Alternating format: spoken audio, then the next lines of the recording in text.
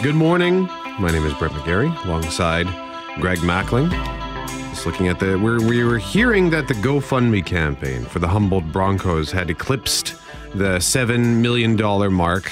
Just looking at the website right now, still showing at $6.7 million. So perhaps there's an unofficial update on that will then make its way to the website. But Greg, the one thing that I'm seeing here, one headline is that it's among the 5 highest ever GoFundMe campaigns, topped only by 4 other campaigns, including Time's Up Legal Defense Fund. So that's pretty incredible. It really is. Money from all over the world flowing in support. Sometimes, you feel so helpless about what can I do in a time like this? And clearly these families of both the survivors and the families of the victims are going to need supports of all sorts to get through this. And I always make the analogy with when my kids were born and spent time in the NICU, and there's a nurse standing there talking about the next month of my children's lives, the first month of their lives in the NICU with all this complicated equipment and this high level of healthcare.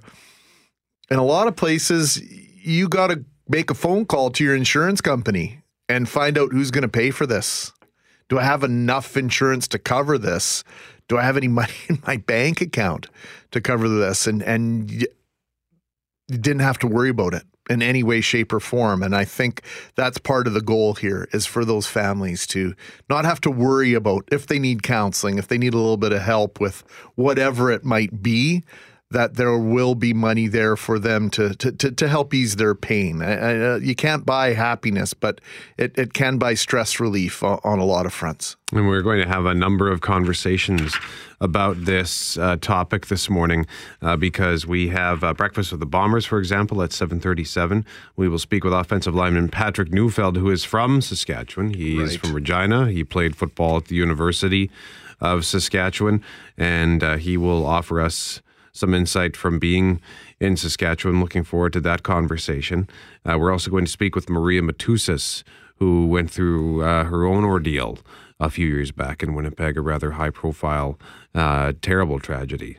Yes, and she's going to talk about how social media and the expressions of concern and support that flowed through the GoFundMe page that was initiated and set up for her, Facebook, how those messages of hope and support really helped her through her difficult time. So we'll talk about that. I think part of today is going to take maybe that healing process one step further.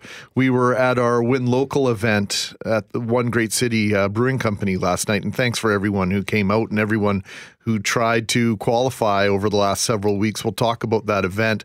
We had a moment of silence last night because it just didn't feel right to be celebrating at full throat without acknowledging what was going on in Saskatchewan. And you could have heard a pin drop for the 25 or 30 seconds of silence that we had last night. This is still hitting people hard. I've got hockey sticks on my porch next to my front door, as thousands of Canadians have done that. That little initiative, we'll talk about that during Having Coffee Talking. That's helping people feel involved in this, and it's symbolic, absolutely, but it is part of the healing process for a lot of folks as well. And if you have any suggestions for that conversation, you can weigh in at 204-780-6868. We're going to be talking about some of the good things, some of the things the hopeful things that have come out of this terrible tragedy. So many different stories. We just highlighted one, which is the GoFundMe campaign, which has raised millions and millions of dollars. That's one example. The sticks on the porch, that's another example. So if there's anything that's jumped out at you and given you hope in this dark time, you can let us know at 204-780-6868. Liz Cox has texted us this morning. She was at the Win Local event last night at One Great City Brewing Company, and she just wanted to say thanks for last evening at Win Local. It was a great time, even though Brett crushed my hopes in the first round, but my husband and I had a nice time. It was nice to meet many CJOB staff. Thanks, Liz Cox, and my condolences, Liz, on crushing your dreams. We had, the way it worked last night is we had nearly 50 qualifiers show up, and we eliminated 10 at a time until we were down to 6. And then we were down to 4 or 2, and it was Jody Luprepa who was the eventual victor. So we're going to speak to her at 7:15 this morning. So sorry, Liz, there can be, as they say in Highlander Town, there can be only one. It was a great time, to be sure. Yeah, we'd love your text messages on how we handle things over the next 24 hours or so. We're trying to, let's put it this way. Our conversation that we have in the morning and throughout the day, we try to be reflective of how you're feeling and what's going on in your world. So let us know how you're dealing with all this, 204-780-6868, or email gmack, GMACK at CJOB.com, or Brett, BRETT, at CJOB.com by email. Officials at Saskatoon's Royal University Hospital say 2 of the 14 injured in Friday's deadly hockey bus crash in Saskatchewan have been released from hospital.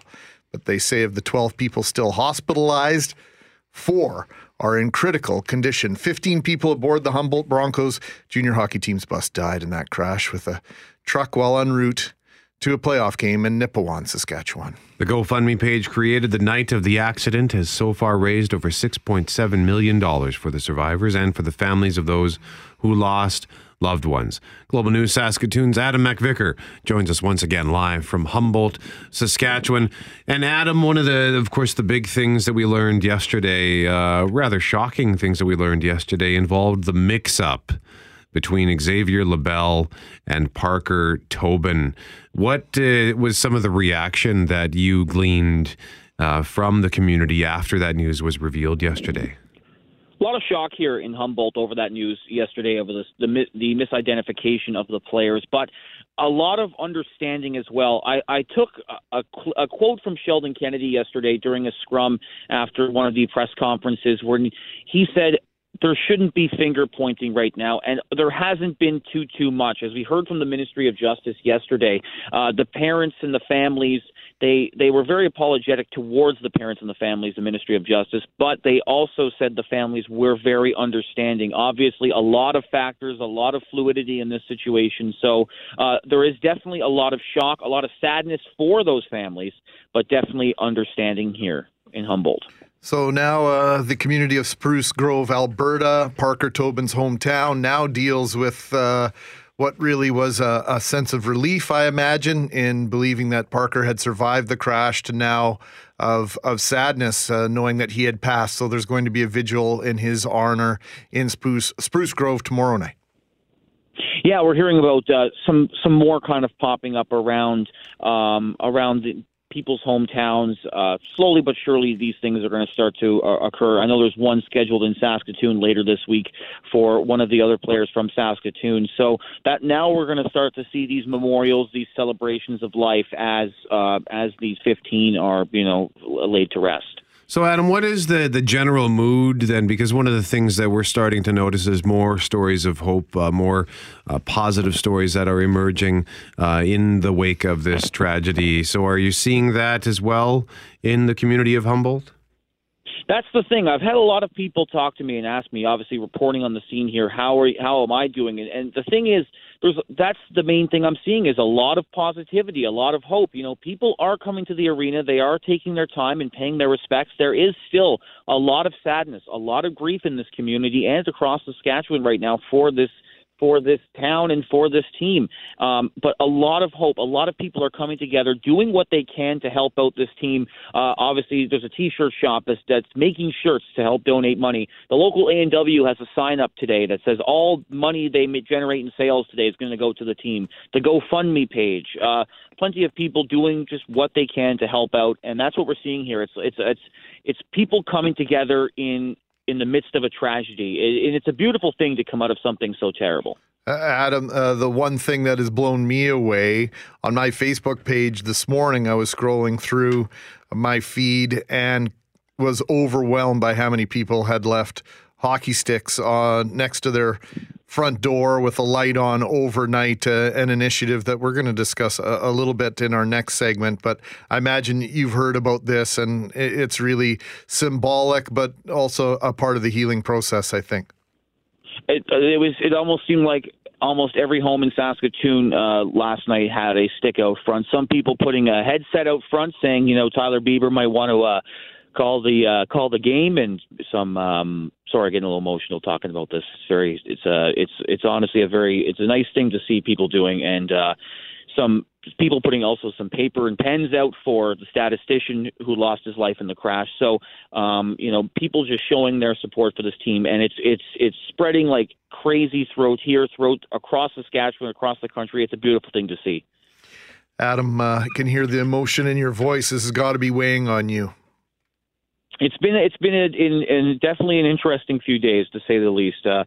We were called into Nipawin when the crash happened. I was there at the barricade Friday night. We stayed in Nipawin on Saturday. A lot of stories of hope in Nipawin. I spoke to the Nipawin Hawks coach there once the team met at the arena in Humboldt yesterday, Sunday rather, and yesterday for the vigil, and just to cover what's going on here.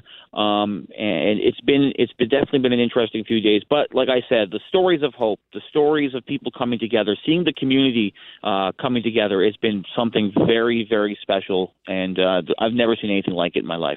All right, Adam, thank you so much for this. We're actually going to speak with Adam McVicker once again coming up after the 8 o'clock news here on 680 CJOB. Adam is our Global News colleague in Saskatoon, joining us this morning from Saskatchewan. Lots of us still reeling from the Humboldt Broncos tragedy. But out of these tragic events, we've been seeing the country come together with different ways of support, whether it be financial, organ donation sign up is through the roof. Blood donation is rising in our country as people look for a way to participate, to show their grief, but to also heal. Kelly Moore, Shanley Vidal, Jeff Braun join us. And Shanley, this has been a really tough 4 or 5 days for a lot of the country, but there is a lot of hopefulness being shown by Canadians, by folks around the world because of this tragedy. Absolutely. And it's actually really overwhelming, just the sheer amount of support and kindness that everybody across the country has been showing. And that GoFundMe page, it's probably gonna get well past 7 million. It's probably going to end up being past 10 million. And that's just in a couple of days. There's local fundraisers here in Winnipeg that are going on to contribute money. Like you said, organ donation, blood donation. It's making people think, okay, if I can't contribute financially, I want to, I want to contribute some other way. And it's just, I can't even think of one thing, because all of it is just so amazing and so incredible, and just it's just overwhelmingly kind. There have been some, and there are so many instances of kindness and support that have happened, but these are just a few of the snapshots. On Saturday, the Travelodge Saskatoon put out a tweet right away. Families, if you need a place to stay, it's on us at no cost. WestJet stepping up to say to families, hey, if you need to get there, we'll get you there. Kelly Taylor, comedian. I think you guys have you had him on the show before? I don't know. I don't know where he was, whether it was Calgary, Edmonton, or Vancouver, but he tweeted out that they started to make an announcement about anybody in the boarding gate area. If you have a seat for Saskatoon, we're trying to get parents to Humboldt. Before they even finished the message, there was a lineup of people willing to give up their seats. When does that ever happen? And one of my favorite stories is... I know the one you're going to tell. No, I'm saving that for somebody else. Are you calling an audible? I'm calling an audible, yeah. I'll save that for somebody else. But in a restaurant, and I'm not sure where it was, but this junior hockey team is having a team meal, and this gentleman says, hey, I'm picking up the tab for you. It was about $300. What does the hockey team do? They turn around, because they budgeted to eat there anyway, and gave that money to the Humboldt GoFundMe page. And those are just snapshots. I mean, a couple of thousands of stories of good faith. That was in Nova Scotia, and that Yes. is the story that I thought you were going to Okay. tell, Yeah. because I caught that one too, and it's just the little things like that really resonate with me. How about you, Jeff? Yeah, I saw a tweet from, I gathered it was like from a farmer that lived near the crash site, and much like the hotel chain, he's like, look, we got extra bedrooms in our Yeah. house. If you need to be in this area from far away, come stay with us. We'll take you in. Yeah, just looking at the GoFundMe page, which is at $6.716 million right now. Again, this thing started with a goal of $10,000 on Friday night. It is now one of the top 5 GoFundMe campaigns ever. The biggest to date is Time's Up Legal Defense Fund, which has raised $21.5 million since December 2017. The second largest campaign is the Las Vegas Victims Fund, which raised $11.8 million in the aftermath of that mass shooting that left 58 people dead and 851 injured. The third largest is the Support Victims of Pulse shooting campaign, $7.8 million. That was after the June 2016 shooting at a gay nightclub in Orlando. And the Stoneman Douglas Victims Fund raised $6.7 million. That was 17 people were killed, 17 others injured in a February 28 school shooting. And the March for Our Lives campaign had raised $3.5 million in 5th place. That was launched to support the student-led protest for stricter gun control. So now the Humboldt campaign is in the top 5, which is pretty incredible. We have had several text messages over the last couple of days, Brett, with regard to the driver of the semi-trailer. As condolences, here's from Heidi Pearson from Global News. As condolences, tributes, financial support, and messages of love continue to pour in for victims of the Humboldt Broncos bus crash, over 130,000 Canadians have taken to the internet to share their support for the anonymous driver of the semi-truck. The semi-truck and bus carrying the Saskatchewan-based hockey team collided on Highway 35, as we know, and we do not know at this point the cause of the crash, but this driver is going through unimaginable pain, and there's been, I think, a little bit of a reluctance to talk about this individual. Because we just don't know the details. So, and I think it's probably, as much as that is a focal point of the conversation, I really do believe we hold our tongues on that until all the details are out and we're speaking from a position of knowledge rather than hyperbole. That's the way I've chosen to handle it anyway, because once it does come out, then I think we'll have a better grasp on how to deal with this and how to talk about it. Yeah, without question. Well, it could be months. One headline indicated it could be months before we know the details on exactly what happened in that crash. And the driver of the semi is going to have to live with this. So I think it's at least good to know that there are a lot of people reaching out to grow. Yeah. We got some text messages yesterday from people asking, why aren't we mentioning the driver? Why aren't you mentioning the driver? No one was ignoring the driver, but it is good to know that there is a growing movement to provide support. Quick traffic note, by the way.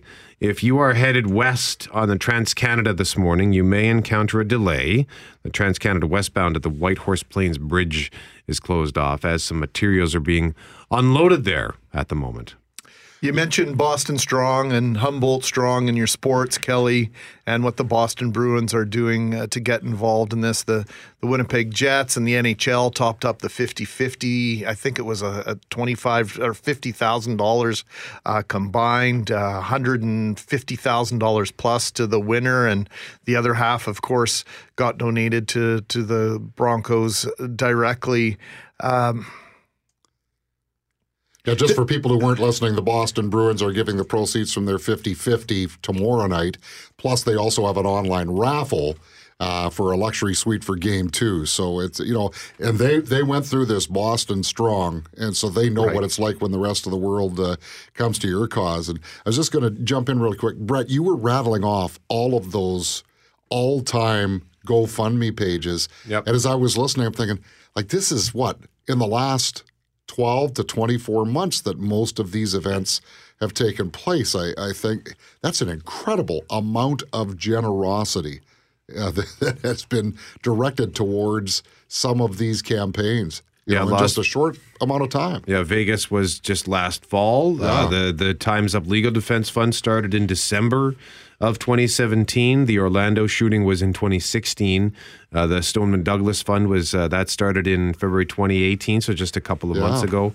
So it is quite the outpouring. Yeah. It's unfortunate that there needs to be this outpouring, but it is good to see that in the wake of these tragedies and these injustices, in some cases, that people are not shy with their cash. Does it make people feel better when they give like that? I don't know. I've given to a variety of different causes like that over the years. I think sometimes you get more out of giving than the people on the other side might. That might be the case. And also, obviously this is a new way that people can give that 5 years ago didn't exist. So. Yeah.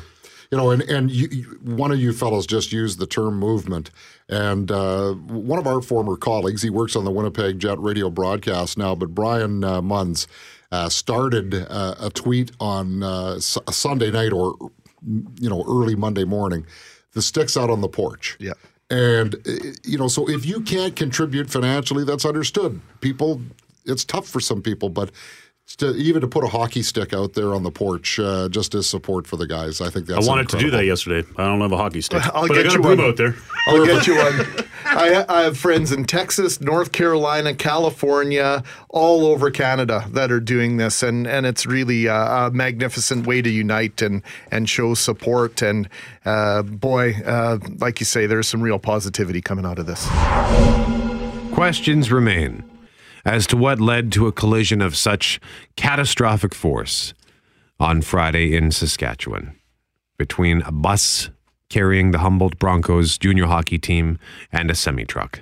Global National's Eric Sorensen examines these questions in the light of everything we know now. How did it happen? Two large vehicles colliding on a clear day. The bus carrying the Humboldt Broncos was northbound on Highway 35 headed to Nipawin. The tractor-trailer loaded with peat moss was westbound on Highway 335 en route to Alberta. They reached the highway intersection at precisely the same split second. The heavy tractor-trailer's momentum appears to have driven the impact west and north of the intersection. The bus appears to have had the right-of-way, the tractor-trailer a stop sign. The truck driver, not badly injured, was questioned by police.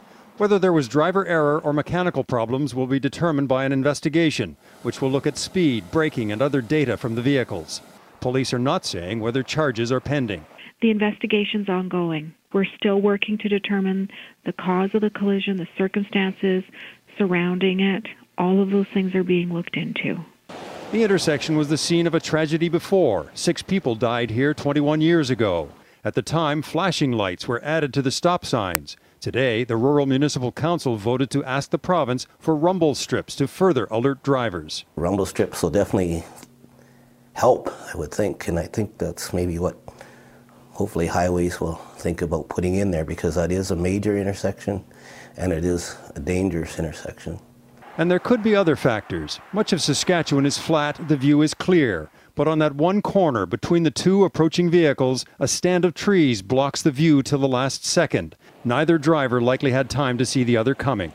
Saskatchewan's premier says the Ministry of Highways will also conduct a probe. They'd conduct their own investigation as to the safety of that intersection, and if there's opportunities to improve and there's recommendations that come forward subsequent that investigation, we'll act on them and act on them quickly. The tragedy is quintessentially Canadian. Hockey and other sports teams must travel long miles across this vast country. And as safe as the vehicles and drivers may be, there is a risk when so many Canadians spend thousands of hours on the road to get to the next game. Eric Sorensen, Global News. Thank you, Eric. A Winnipegger was on board that bus Friday and survived the crash. His former schools are now doing what they can do to show support for him and the friends he lost. Global News reporter Amber McGuckin has that story. The flag at half-mast, remembering the lives lost in the Humboldt Broncos bus crash. And a nod to one of the surviving players originally from Winnipeg, Matthew Gmerzik. And then when you hear the name of someone you know, it just goes to another degree. I don't know what the words are necessarily to describe it, but it's that feeling, that sort of emptiness. Gmurzik went to high school at Collège Jean Sauvé and also attended elementary school in Winnipeg. Like everyone else, everybody was really affected. And having Mathieu as a student here in the past, many of the teachers I spoke with this morning did teach him. So they're affected by it. Everybody's affected by it.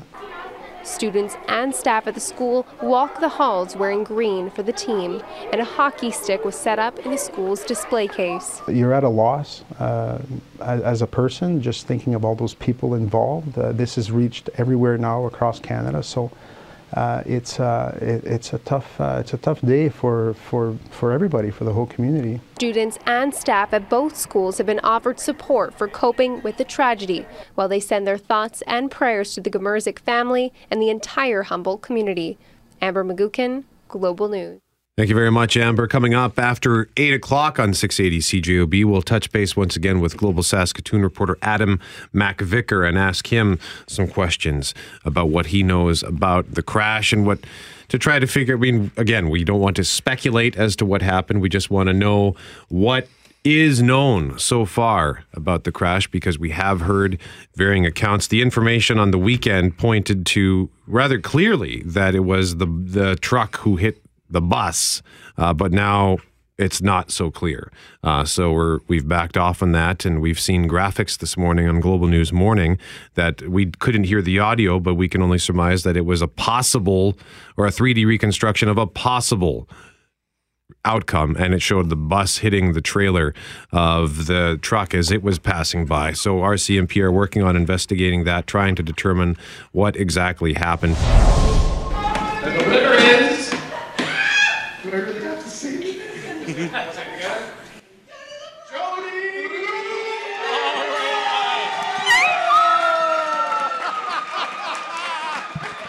so happy! I'm so happy! I never win anything! Oh, congratulations! That is fantastic! I can't even tell you guys how happy I am. Yeah, that's Jody Luprepa. She is our Win local champion. I don't know exactly what she did to win, other than just to be there, to be present, to have her name drawn. Jody joins us now. Good morning, Jody. Good morning. Congratulations one more time. Oh, thank you. What a good night. Jody, you said you would be on the road at this time. Are you a little late getting moving this morning? Well, actually, I forgot that I have to take my daughter to badminton this morning, so I'm not in my car yet, so that works out well. That does work out well. You insist that you're one of these people, you said, that never wins anything. No, other than winning great family and great friends, that's pretty much it. So you brought yourself a good luck charm along. I did. I brought my girlfriend, Lisa. I was supposed to bring my husband with me, but he had to work, so I brought her along, and she is a definite lucky charm. Well, you said right from the beginning that she was a lucky charm, and I kept watching you throughout the evening. You were having a hard time because we announced we had 50 people who qualified. 46 showed up last night, and just about everybody brought somebody with them. So we had about 100 people or so in the room at One Great City Brewing Company. Fantastic spot, by the way. And I was watching you, and you were like me during a shootout during the Jet season where I cannot watch the other team shoot. You were covering your eyes and almost plugging your ears every single time a name was announced. Oh, and every time they announce a name, I'd give my girlfriend a jab in the ribs. I think she's probably all bruised up this morning. And how we did it last night, it was one of those draws where you didn't want to hear your name called until the very last name. And so, Jody, you came out on the other end. I know you're excited to send your husband and your son, I think you said, to the Blue Bomber fan experience, two game tickets, a dinner for two at Pinnacle Club, pre-game on-field experience, and a meet and greet with the players after the game. Yeah, actually, it's my daughter, Piper. He's going to take her to that, and I'm going to enjoy the spa. Thermia and Poca Poca Spa, our friends from Rona, with a $500 gift card, Furniture Villa Brand Source, Vita Health, and Bill Knight Flooring, and then $1,000 cash to do whatever you like with, Jody. Oh, my goodness. Well, I'm still trying to soak it all in. Oh, that's good. Well, that's why we wanted to wait. I don't know whose voice was at a higher octave, mine or yours last night when you win. I was so excited for you. The look of pure joy on your face was enough to light up the entire room. So with all due respect to everybody else who entered, it was wonderful to see you win and to be there when your name was announced. Oh, yeah. I truly felt for those last 5 guys that were up there with me, and I wished them all well. But in the end, I was pretty happy it was me. Jody, we will let you go. Have yourself a fantastic day. And once again, congratulations on winning this grand prize. Win local with 680 CJOB. Thank you so much. Everyone's a winner, baby, that's for true. It's time now for Breakfast with the Bombers, brought to you by the Cooperators. Find an advisor at cooperators.ca, a better place for you. This week we are visiting with Winnipeg Blue Bomber offensive lineman Patrick Neufeld, and Patrick joins us from Saskatoon, Saskatchewan. Patrick, good morning. Morning. How you guys doing? We're doing not too badly. How are things with you being so close to this national tragedy in Humboldt? There may be only one thing that rivals the love of the Saskatchewan Roughriders in Saskatchewan, and that's their love of hockey. Absolutely. Obviously, just an incredibly horrific tragedy. And I think it pretty much hits home for anyone who's taken a bus and gone anywhere with sports. I mean, you kind of feel invincible on those things, and it kind of just puts a whole bunch of your memories into perspective, and it's really tough, but really strong and courageous people in this community. So they'll work through it, but it's definitely hard. How much time did you spend in a bus? You went to the University of Saskatchewan, right? Yeah, we took buses all the time, and growing up, I played club basketball, and we took buses down to Montana and North Dakota, and I've taken hundreds of bus rides, and like I said before, you just think you're invincible on those things, and it still kind of puts things into perspective, and it makes you really appreciate what you have now. And that's supposed to be the given in the process, right, Patrick? Most parents, most athletes worried about staying healthy on the field of play, on the court, on the ice, not about that time in between leaving home and getting to the facility, getting to the venue, and vice versa. Your health concerns are all about whilst you're playing. Yeah, absolutely. You never really think about the travel as being a concern, but anything can happen, and just thoughts and prayers go out to those families that have been affected, because it's kind of living proof that has happened, and it's just horrible. Now, Patrick, when you heard about this crash that involved a semi-truck, did that? You have sort of a personal connection to crashes with semi-trucks as it pertains to your best friend. Yeah. 2013, my best friend was, he was also tragically killed in a car accident on the way home from the lake, and he was hit by a semi-truck. Semi-truck was turning onto a grid road, and they collided, and he was killed in the car accident. So, unfortunately, it's something that probably happens a little too often, and it's really hard to kind of put into words, because it happens so quick, and you really have no plan to deal with things like this. But that's where you have to rely and really lean on the community and your family and friends, because they're the ones that are going to brace you up and support you. And I was lucky enough to have a really strong support group. I had really close friends that I could lean on, and obviously my family I could lean on. So you kind of rely on those people to help you through those tough times. Joining us from Saskatoon, Saskatchewan, It's Winnipeg Blue Bomber offensive lineman Patrick Neufeld, a graduate of the University of Saskatchewan Huskies, spent his first 3 seasons in the Canadian Football League with the Rough Riders in Regina, entering his 5th season of play with the Blue Bombers. And Patrick, that rivalry is so legendary. I speak about it only when I need to, and usually with a little bit of venom. I'm actually wearing green for the second day in a row, and I've never done that conscientiously before, and may never do it again. But just before we let you go, just give us an idea of the pride of Saskatchewan in Saskatchewan. I think it's vastly understood. I mean, it's not a very populous province, and the people here, it's such a close community, whether you're in football or hockey or any other sport. It's just that people really care for one another, and it's such a kind of close-knit community where there's a lot of pride in that, and it's very blue-collar, and people take pride in the fact that, nothing comes easy.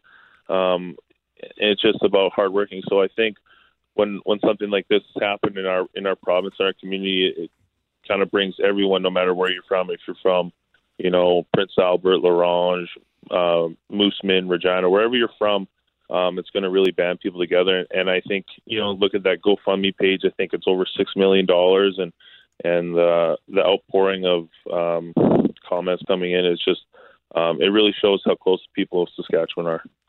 Indeed, it's at $6.7 million right now. Just an incredible. It's actually one of the top 5 GoFundMe campaigns ever.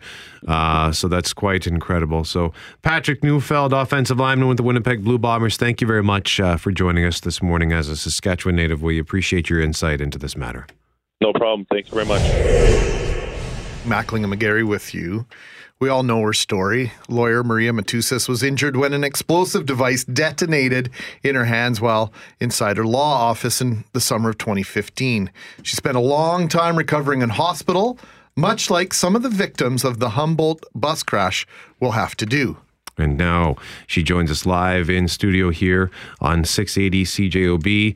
Maria Matusas, thank you very much for joining us today. We appreciate the time. Thank you for having me. It's my pleasure. So you received a lot of support, a lot of messages after what happened. There was a crowdfunding campaign.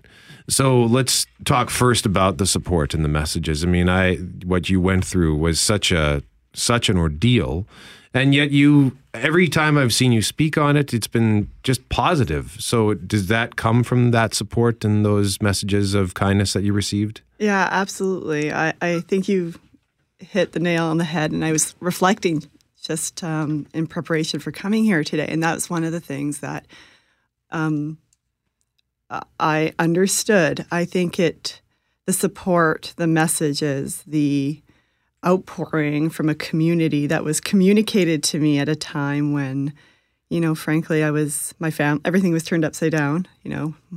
My family's reeling and everyone's rattled by something that was so unthinkable and shocking. I think that being touched by that kindness and by that generosity from so many people so immediately made it almost impossible to focus on the bad or the negative. It really helped fill in what I think would have been a gap of space that might have been filled with angry thoughts, hurt thoughts, but the timing was incredible. It's one of the first things I remember waking up, meeting my brother came to see me, and he goes, "Maria, do you have any idea what's going on?"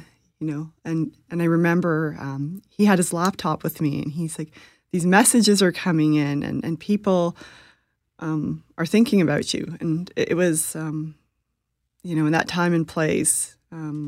The impact, I can't even begin to tell you how important it was.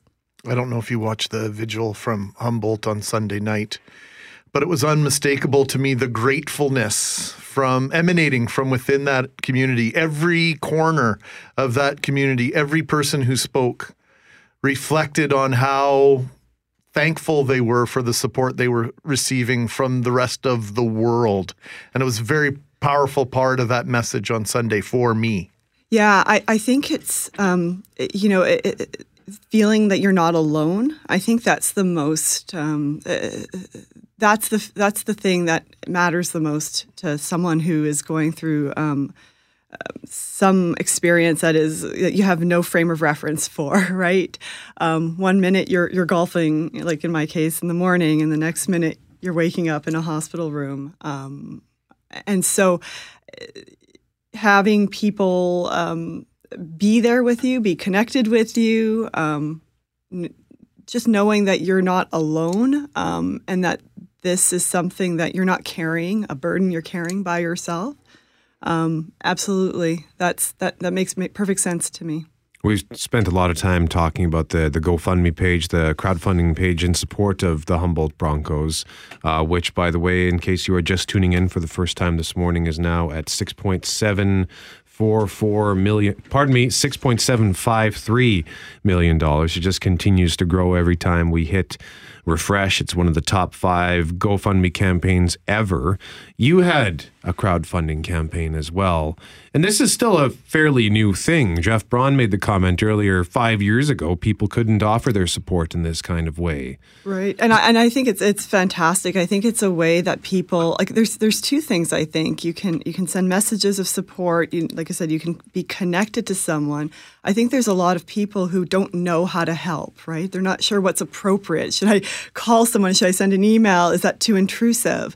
And I think this forum gives people the opportunity to be there, be present, to be heard, without feeling like they're intruding. I think it's a tremendous way in which, say what you will about the internet, say what you will about being overconnected, but times like tragedy, it's nice to know that as a person who wants to do something, there's a way to do that, and it can be funneled. Like, I almost feel like all that love and all that support gets channeled in and really will support an entire, like, the families, but not only the families, but just the community, everybody. It's far-reaching, and even talk about the first responders, the people who are there on site. I mean, there's so many people impacted by tragedy like this. So, well, we reached out because of your Facebook post.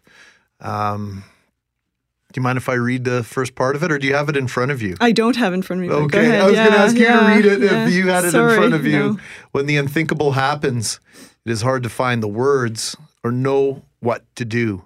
Showing your love and support as a community instantly communicates to those who are suffering and grieving that they are not alone and that they are surrounded by love sent by friends and strangers alike. And just that whole idea of finding strength from this powerful message, this collective love being sent your way, is why we reached out to you today. We wanted you understand this differently than certainly any three of us in this room. So that was such a powerful message from you. Why did you share it like that? Why did you feel compelled to share it the way you did? Yeah, that's a good question. I have many times thought about the outpouring of support that I received through the GoFundMe platform, through the colleagues who organized it and the people who participated. And I've almost felt like there's something unfinished. As a person who was supported,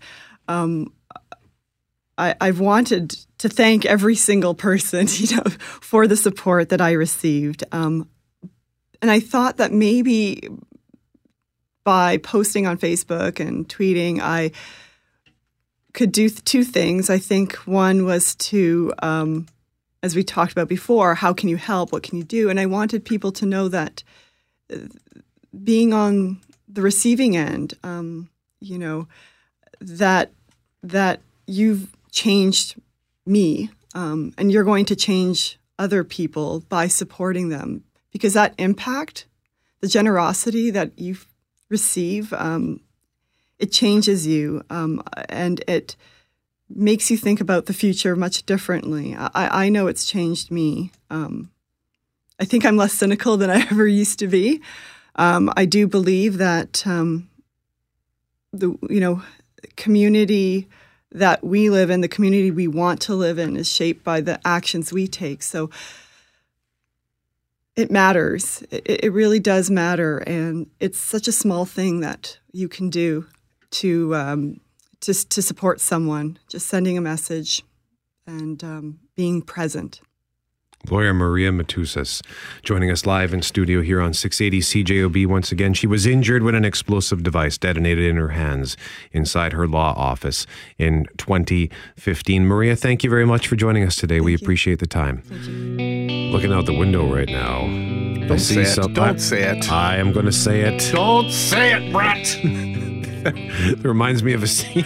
Sorry, this is so dumb, but that reminds me of a scene in a film called Bloodsport. Jean-Claude Van Damme saying to Chong Li, "Say it!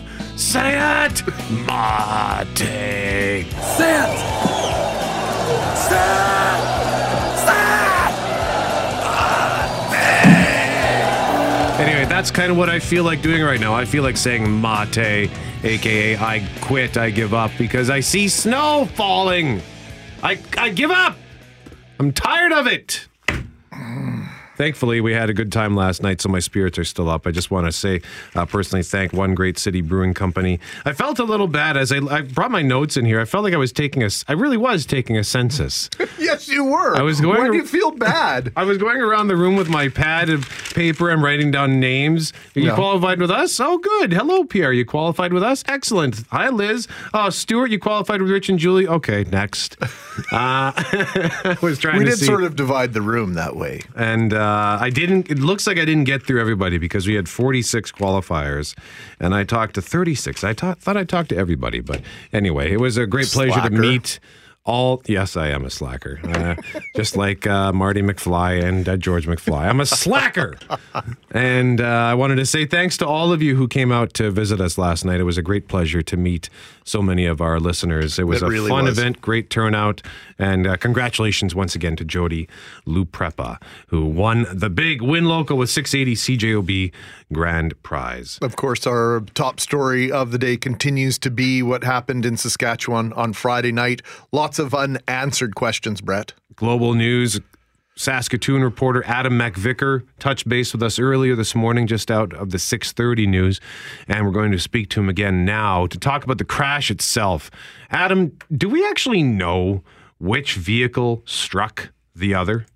At this point, we have a general idea. From what it sounds like, the bus was traveling south to north. It was going north towards Nipawin on Highway 35, and it sounds like the 18-wheeler, the semi, was going towards the west on Highway 335 and crossed the intersection, and the bus collided with the cargo that the semi was carrying. That's kind of what we're seeing at this point. But, of course, this intersection is very notorious, so investigators haven't been super open about what happened. They're still trying to piece things together. But that's what it sounds like right now, that the bus struck the cargo coming on the semi coming from the west. Yeah, because the initial word that had been that we were going on Saturday was that it was the truck that T-boned the bus, but now it looks like that's not the case. Yeah, that's kind of what we're hearing and piecing together. We're not sure about conditions at that point either. We talked to a meteorologist who said the driver of the semi would have had to been dealing with the sun setting at that time of the collision. So there's so many variables in place right now. RCMP were on scene. They've recently cleared the scene so people can go and pay their respects there. And we've had people covering that area as well. And from what it sounds like, they have the wreckage somewhere else, and they're still continuing their investigation. Yeah, it's going to take something like several months for them to complete this investigation, right? I would imagine it will take a long time. The scene was it was a large scene, so much evidence in place, and there's so much to analyze at that area as well. Road conditions. If those trees on the side of the road played a factor at all, there's a farmyard there. with trees surrounding it that could have possibly played a factor in visibility at the time of the collision. So I would imagine it's going to take quite some time for the RCMP to piece this whole thing together. One of the things we're hearing as well now is that there are calls for rumble strips to be installed at that intersection along that highway. What do you know about that? It sounds like the Ministry of Highways is going to take a look at that, of course. Anything to prevent a further tragedy, because there are 6 crosses already at that intersection from a collision in 1997 where an SUV, I believe, collided with a semi-truck there. So it's a notorious intersection for the locals in that area as well. That's what they've been telling Global News. From what it sounds like, rumble strips might be the answer here. I've noticed in other areas of the province all over the place, on the way to Humboldt, there are multiple sections of highway with the rumble strips leading up to major intersections, as well as on the side of the road along the edge there. So rumble strips may be the answer. The government not confirming that they're going to be going down that direction, but they're going to be taking a look at this crash very closely. Where are you this morning, Adam? I'm sitting right now. I'm sitting in our vehicle outside the Elgar Peterson Arena where the Humboldt Broncos play. It's quite cold out there this morning, so we're trying to keep as warm as possible as we're going to be here for quite some time. And what is, I guess, the next event that is occurring in Humboldt as it pertains to this? Are there any vigils or anything organized for today? I do know of something being planned in Saskatoon later this week for one of the players, Evan Thomas. A memorial has been planned in Saskatoon for him at SaskTel Center, where the Saskatoon Blades play.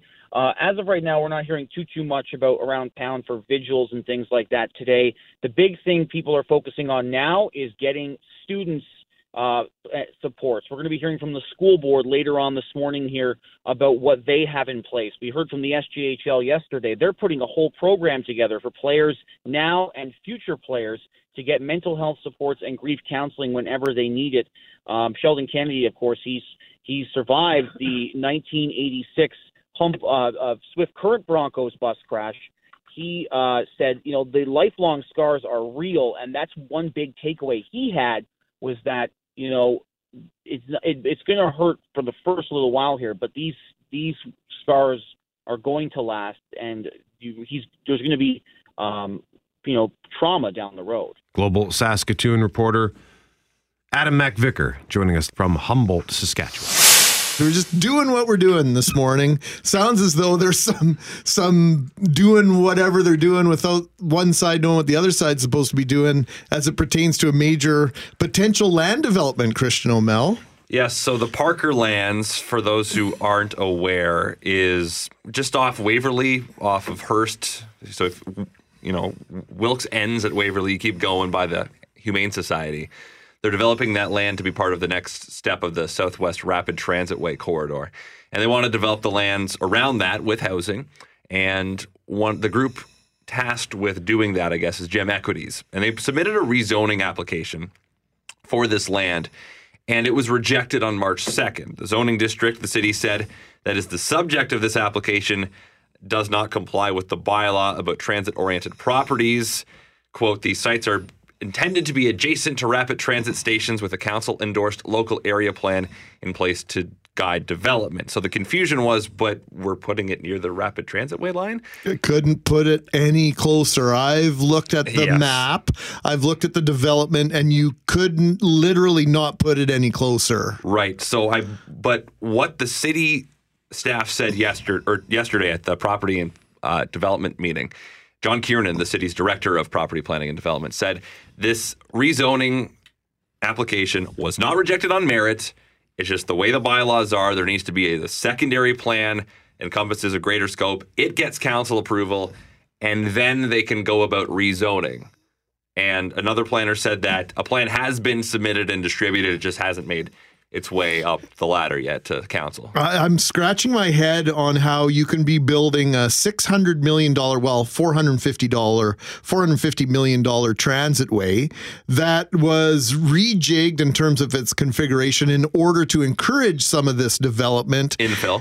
infill, which if you look at the development, it encompasses a variety, every single type of housing. You've got multiple multi-story rental and condo developments, side-by-side quadplexes and single-family homes within 800 meters of the Parkerland station on the Rapid Transit Corridor. How can this land not be designated and zoned this way? It feels as though that transitway was brought there for this express reason. Right. It's minutia of city process and planning.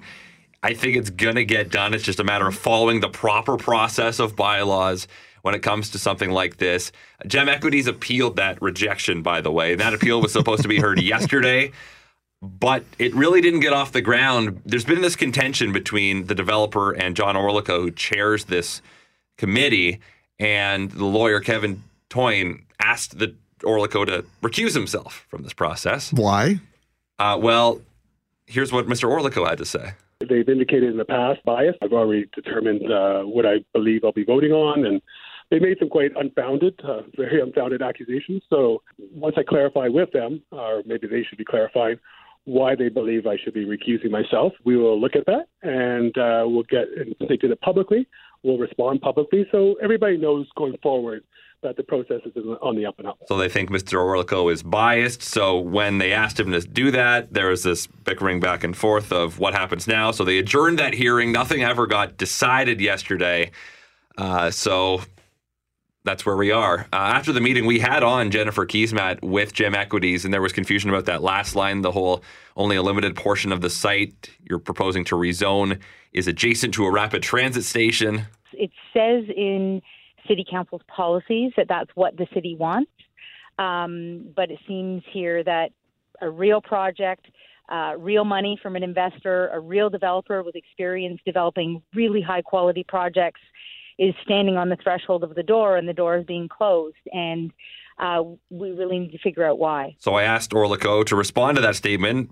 Are you closing the door? Absolutely not. I'm looking forward to having the secondary plan process. You just got to do in the proper process. Get that in, and then we'll move forward. Now we have to resolve this other issue. We want to move this project forward, but it is a complicated project. It's in a very complicated spot.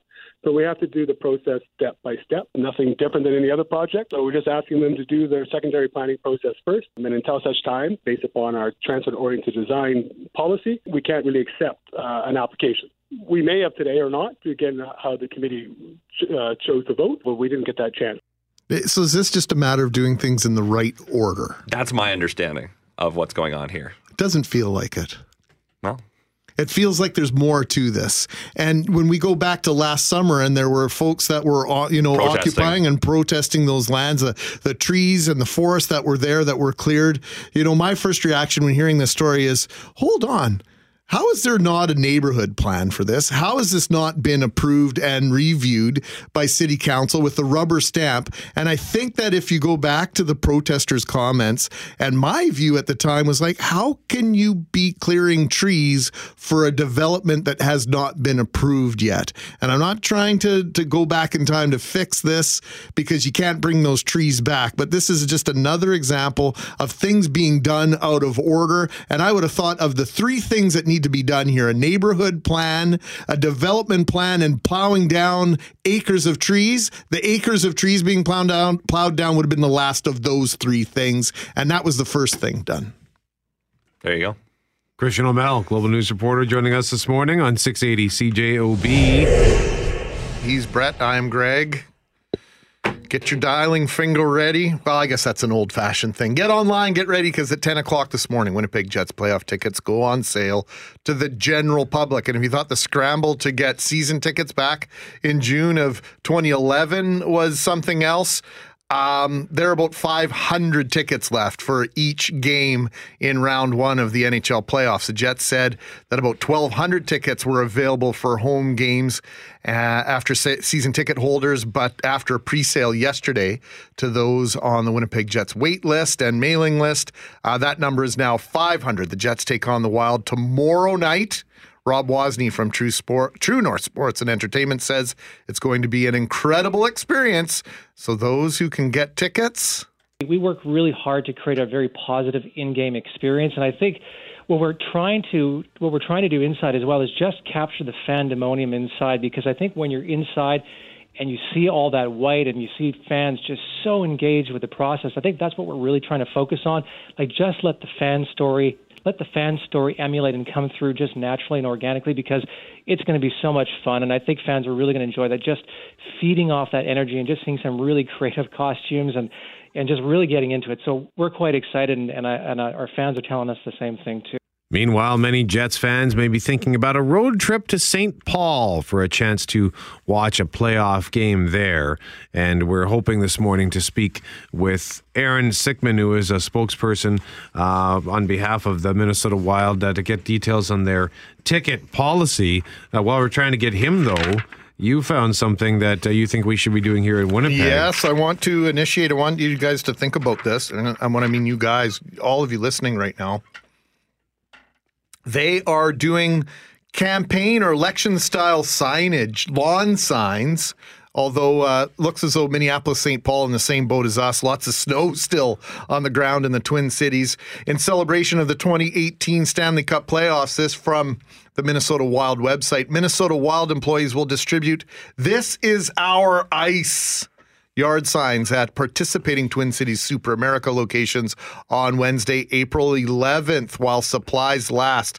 Yeah, these signs look exactly like you might expect during an election campaign. And in giant letters, it says, "This is our ice," with the Minnesota Wild logo, 2018 playoffs. I'm hoping that the Minnesota Wild playoff run is a lot less extended than a typical election campaign. So you want to see these in Winnipeg, though? I would love to see these in Winnipeg. I think this is a great idea. Flags are great. We'll see flags, people flying flags on their cars, those window flags. I know the Winnipeg Fire and Paramedic Service are flying Jets flags on the back of their fire trucks. You're going to see people putting flags up on their houses and stuff. This is something I think, in terms of the cost to put them together, is very doable. So we might have to initiate something like this right here in our city. Aaron Sickman is now available to join us live on 680 CJOB to talk about the Minnesota Wild's ticket policy. Mr. Sickman, good morning to you, sir. Morning, guys. How are you? Doing really well, Aaron. I have had the privilege of visiting your building on several occasions over the years. Lots of times while the Winnipeg was not in the National Hockey League, since Minnesota rejoined. It's an absolutely beautiful building, XL Energy Center. I've seen the Foo Fighters there as well. It's a great rink, not only for a concert, but for hockey. And let's admit that this is one of the best rivalries around. When the Jets are in St. Paul, lots of folks from Winnipeg like to come down. Thank you for the compliment. We do have a fantastic building. We have fantastic fans, and we have been blessed with some great environments previously when the Jets have played in St. Paul, and we do not expect anything less this year for a big playoff series. It should be a lot of fun. So the tickets go on sale when? Tomorrow morning? We do not have a ticket on sale due to the demand from our season ticket holders and access we give them. We do not have enough tickets available to do a general on sale. Wow. So our ticket messaging is pretty straightforward, and especially for fans in your neck of the woods that will be looking to make a trip down to St. Paul. Make sure they go to verified websites to purchase tickets at Ticketmaster.com. or wild.com/ticket exchange. And then the other option that we have messaged to our fans and our people that want tickets in the Twin Cities, the best way is to sign up at wild.com/GameDayTix, GameDayTix, and they will get a text notification when tickets become available on day of games and or before the day before a game. If we do have tickets left over, because we have to hold a certain number of tickets per NHL rules. I've been on that waiting list or that mailing list for probably more than a decade, Aaron, and so I get Minnesota Wild notifications all the time, and I realized I maybe should have jumped all over the opportunity to buy some tickets the other day. But I don't think this is going to stop Winnipeg fans from finding a way into your building. No, that is correct. We expect We expect a good crowd, and we expect a lot of Jets fans to be visiting St. Paul and being part of I'm just going downstairs. Right. We'll have a lot of people in Wild jerseys, and we'll have a few people in Jets jerseys. Aaron Sickman is our guest, spokesperson for the Minnesota Wild, Media Relations Director. And I also see that you do have a limited number of suites that are available to purchase for the playoff games at XL Energy Center. What would it cost if someone or perhaps a group of Winnipeggers wanted to get their hands on a suite?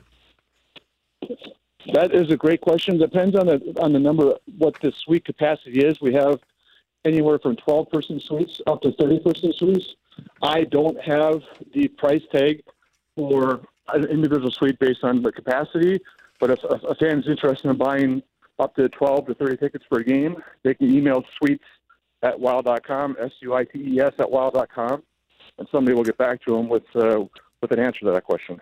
Okay. Well, hey, Aaron, thanks very much for this. We appreciate this. And I guess one more thought here. The fact that it is Winnipeg and Minnesota, given that we're so close to each other, that's kind of a nice coincidence, isn't it? Yeah, it's and for us, I mean, we've been in the playoffs for a few years in a row now, and it's nice to play a different opponent. But for us, it'll be exciting to play such a close geographic opponent.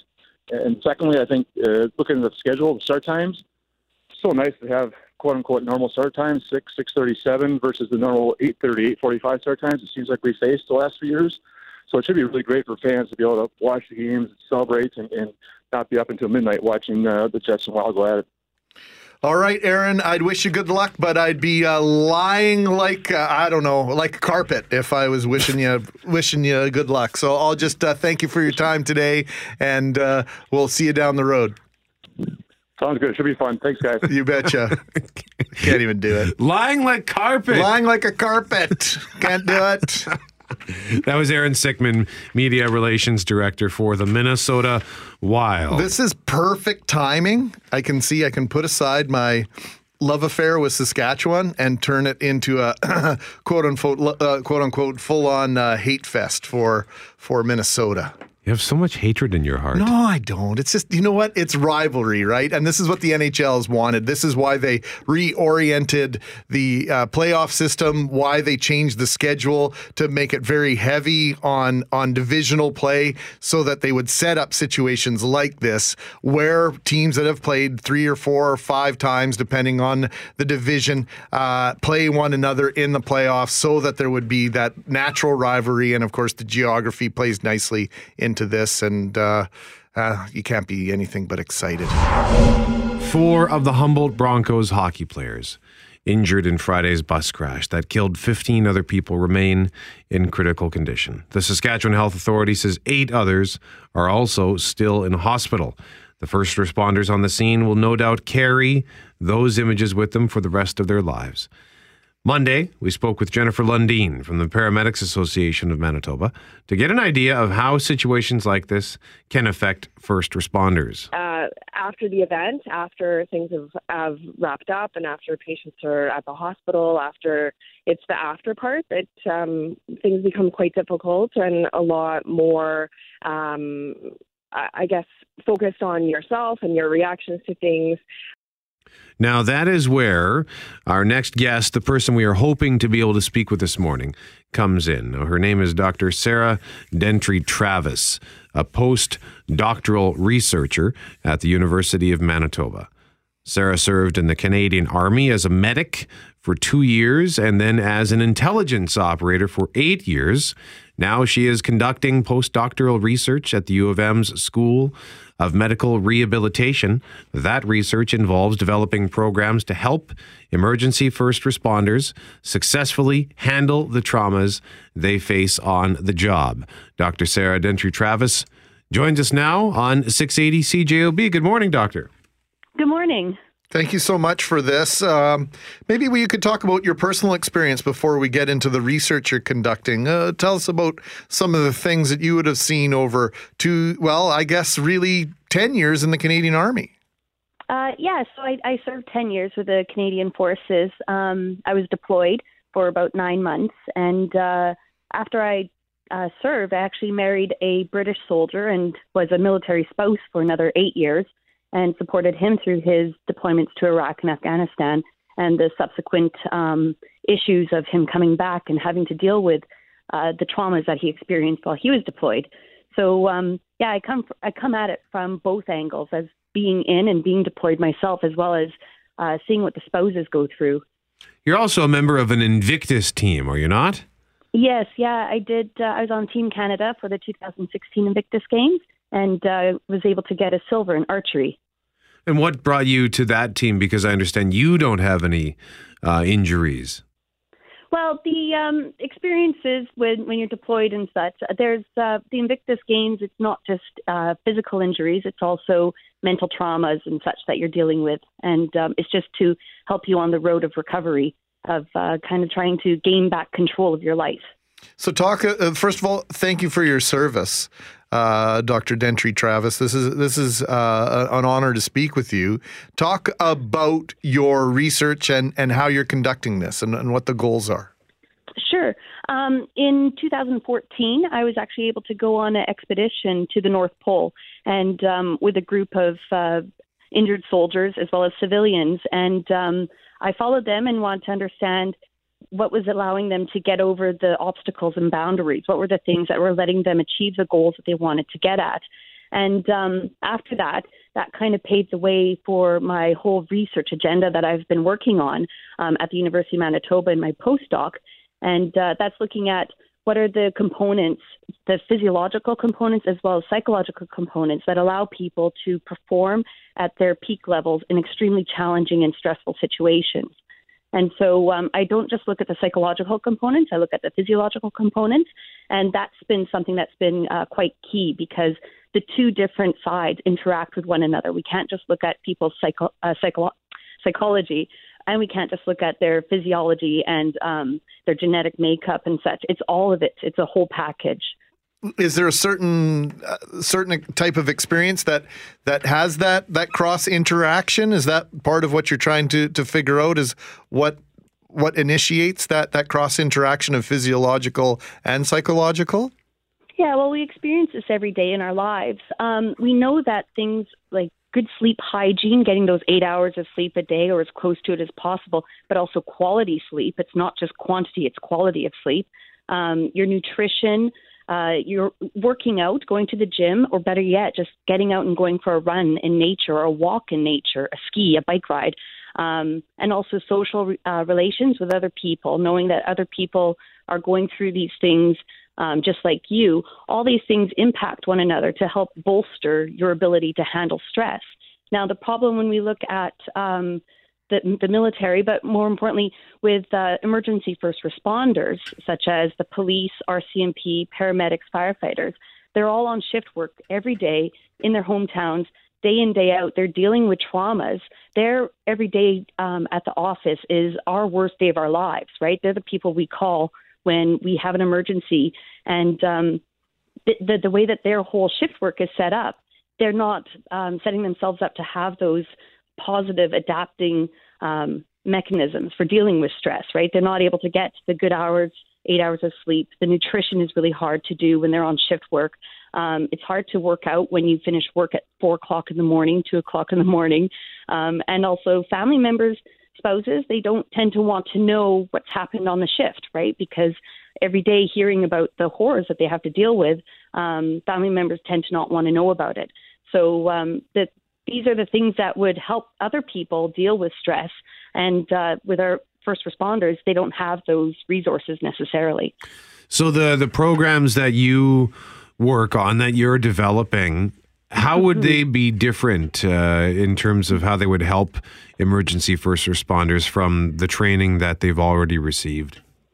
Yeah, so a lot of the different programs that are out there deal with stress after the fact. So it deals with people who've already developed PTSD, already have developed clinical levels of anxiety, depression, and have become suicidal, no longer able to go to work. And what I'm trying to develop is a proactive resource. So giving them access to these resources, and it's personal resources, right? It's showing them that they have these things within themselves to help them deal with these daily challenges and stress.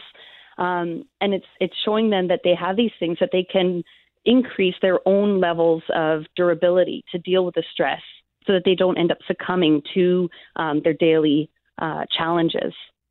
It's just fascinating stuff. What I'm hearing from you is that what we would normally prescribe as a coping mechanism for those with PTSD is chronically absent with those and to those that are dealing with PTSD inducing situations on a daily basis. Is that an oversimplification? Well, the main thing to take from it is that your physical health impacts your psychological health and vice versa. So when you bolster your physical health, you're going to end up increasing your psychological health as well. And things like, getting out and going for a walk every day and going for a run, having those social relations with other people, knowing that you have someone that you can talk to about all the problems that you're seeing on the job. Mm-hmm. These are the things that can really help. Dr. Sarah Dentry-Travis, we appreciate very much what you're doing, and we appreciate you chatting with us this morning.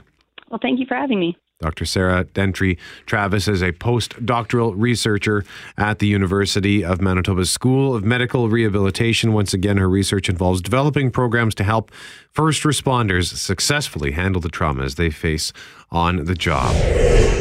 CEO of Facebook, Mark Zuckerberg, testifying before U.S. Congress today and tomorrow in the wake of revelations that pro-Donald Trump data mining firm Cambridge Analytica scooped millions of Facebook users' data without their knowledge.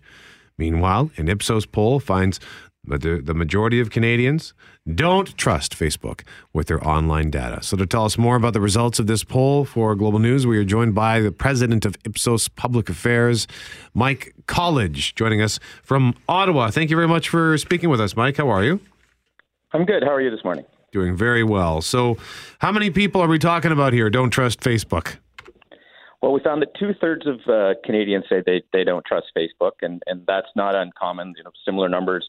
Don't trust Yahoo, don't trust Twitter, don't trust the other social media platforms. What's interesting is in the past couple of months, since this all broke, or the past couple of weeks anyway, about 4 in 10 have said they've changed their social media habits. About 30%, 28% exactly have said, I'm being careful about what I post, and 11% said I've actually stopped using some of the social media platforms because of these issues. What percentage of those surveyed and those who say they don't trust Facebook are former or present users of the social media platform? So only 16% of Canadians say I'm not using any social media platform at all. So we didn't drill down and look at Facebook users specifically. But we do know that younger people who use it more are more likely to trust Facebook. Trust in all of the different platforms tends to decline as we get older, tends to decline as we get higher education, a little more knowledge, a little more literacy around how people are using personal information tends to make us trust everybody a little bit less. You mentioned people don't trust Yahoo. Do people even still use Yahoo? Some people do, yes. Yeah, it was interesting. When you look at personal information, the banks fare, we did compare some others against the social media platforms. The banks fare quite well in terms of the personal information they have. It was 89% say, you know what, I trust my bank with my personal information. So when you compare that to, Facebook and Twitter at 33 and 28%, you can see quite a gap depending on the type of information and the perceived security that they have around it. Mike, it is interesting that the same handheld devices that we use for Facebook, for Twitter, and these social media platforms that we're lessening our trust of are the exact same handheld devices we use to do our banking on a regular basis. There is a dichotomy there without question. Mike, we got to run. We got to let you go. Can we catch up with you again on this sometime? Absolutely. All right. Thank you very much, Mike College. You too, sir. Thank you very much. He is the president of Ipsos Public Affairs, joining us from Ottawa this morning on 680 CJOB. Behind the glass, Jerry, with the perfect music selection. Any guesses?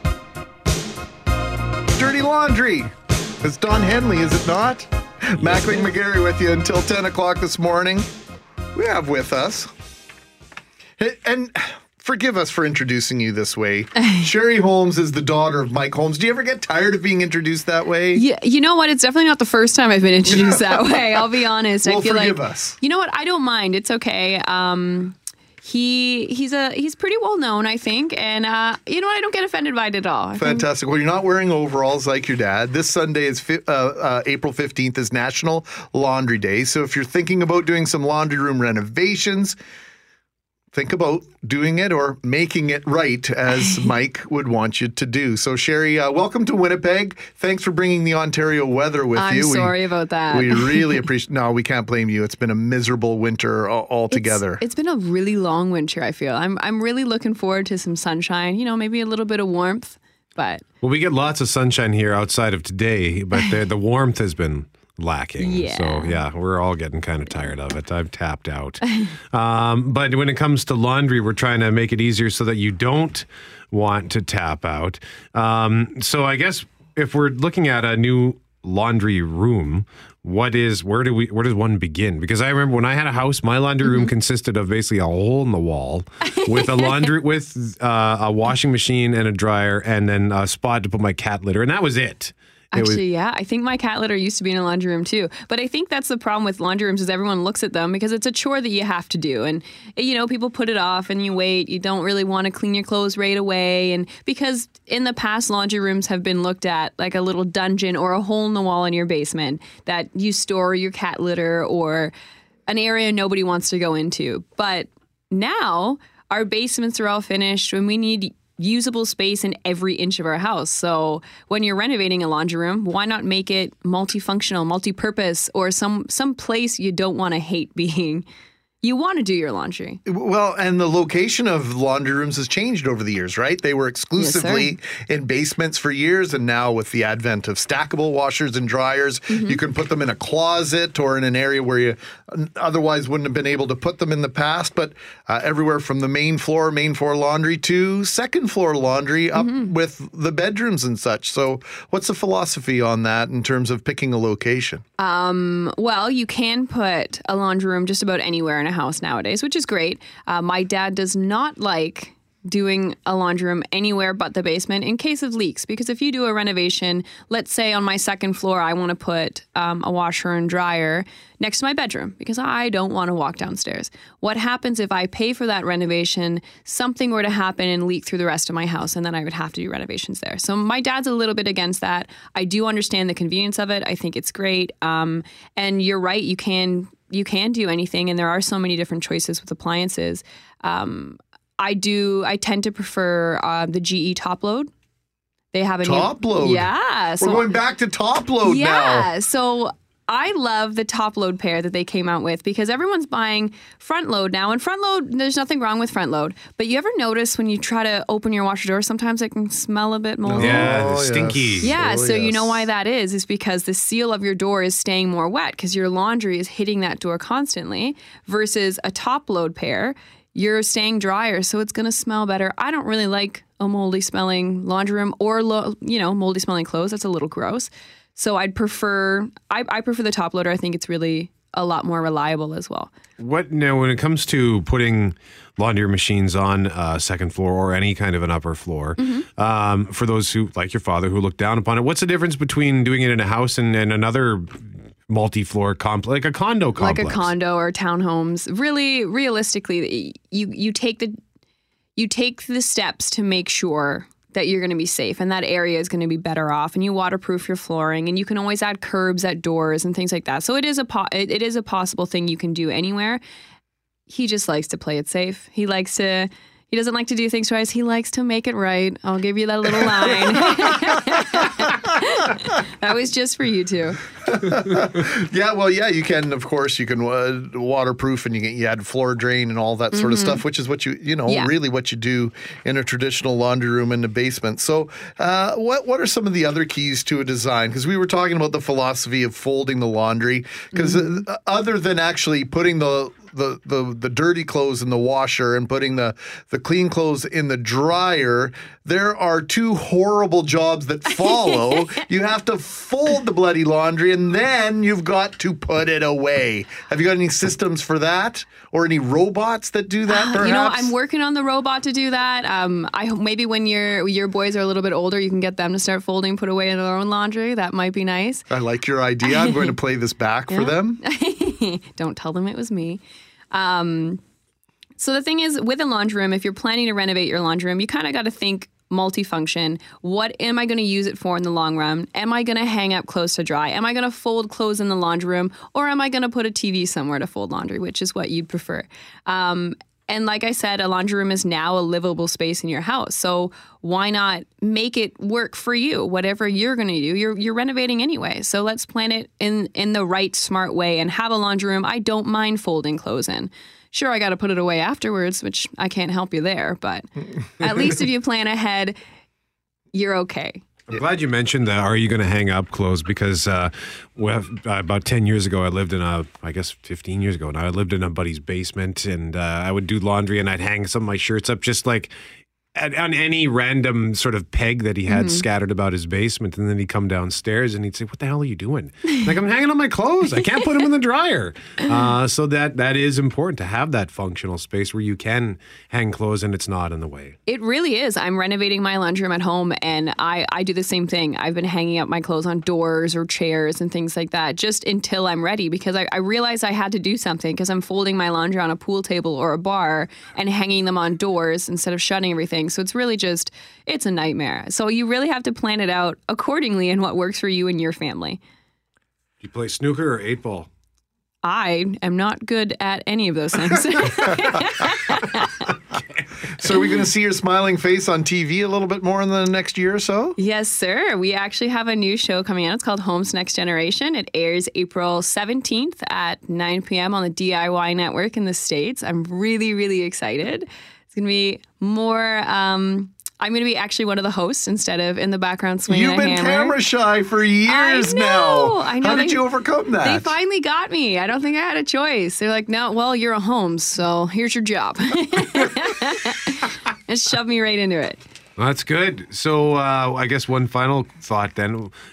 For those who don't like folding laundry, I always do it on Sunday, and I end up folding it while I'm watching The Walking Dead. Hey, well, actually, this Sunday is National Laundry Day, so your Sunday works perfectly. This Sunday is National Laundry Day. Okay. Just saying.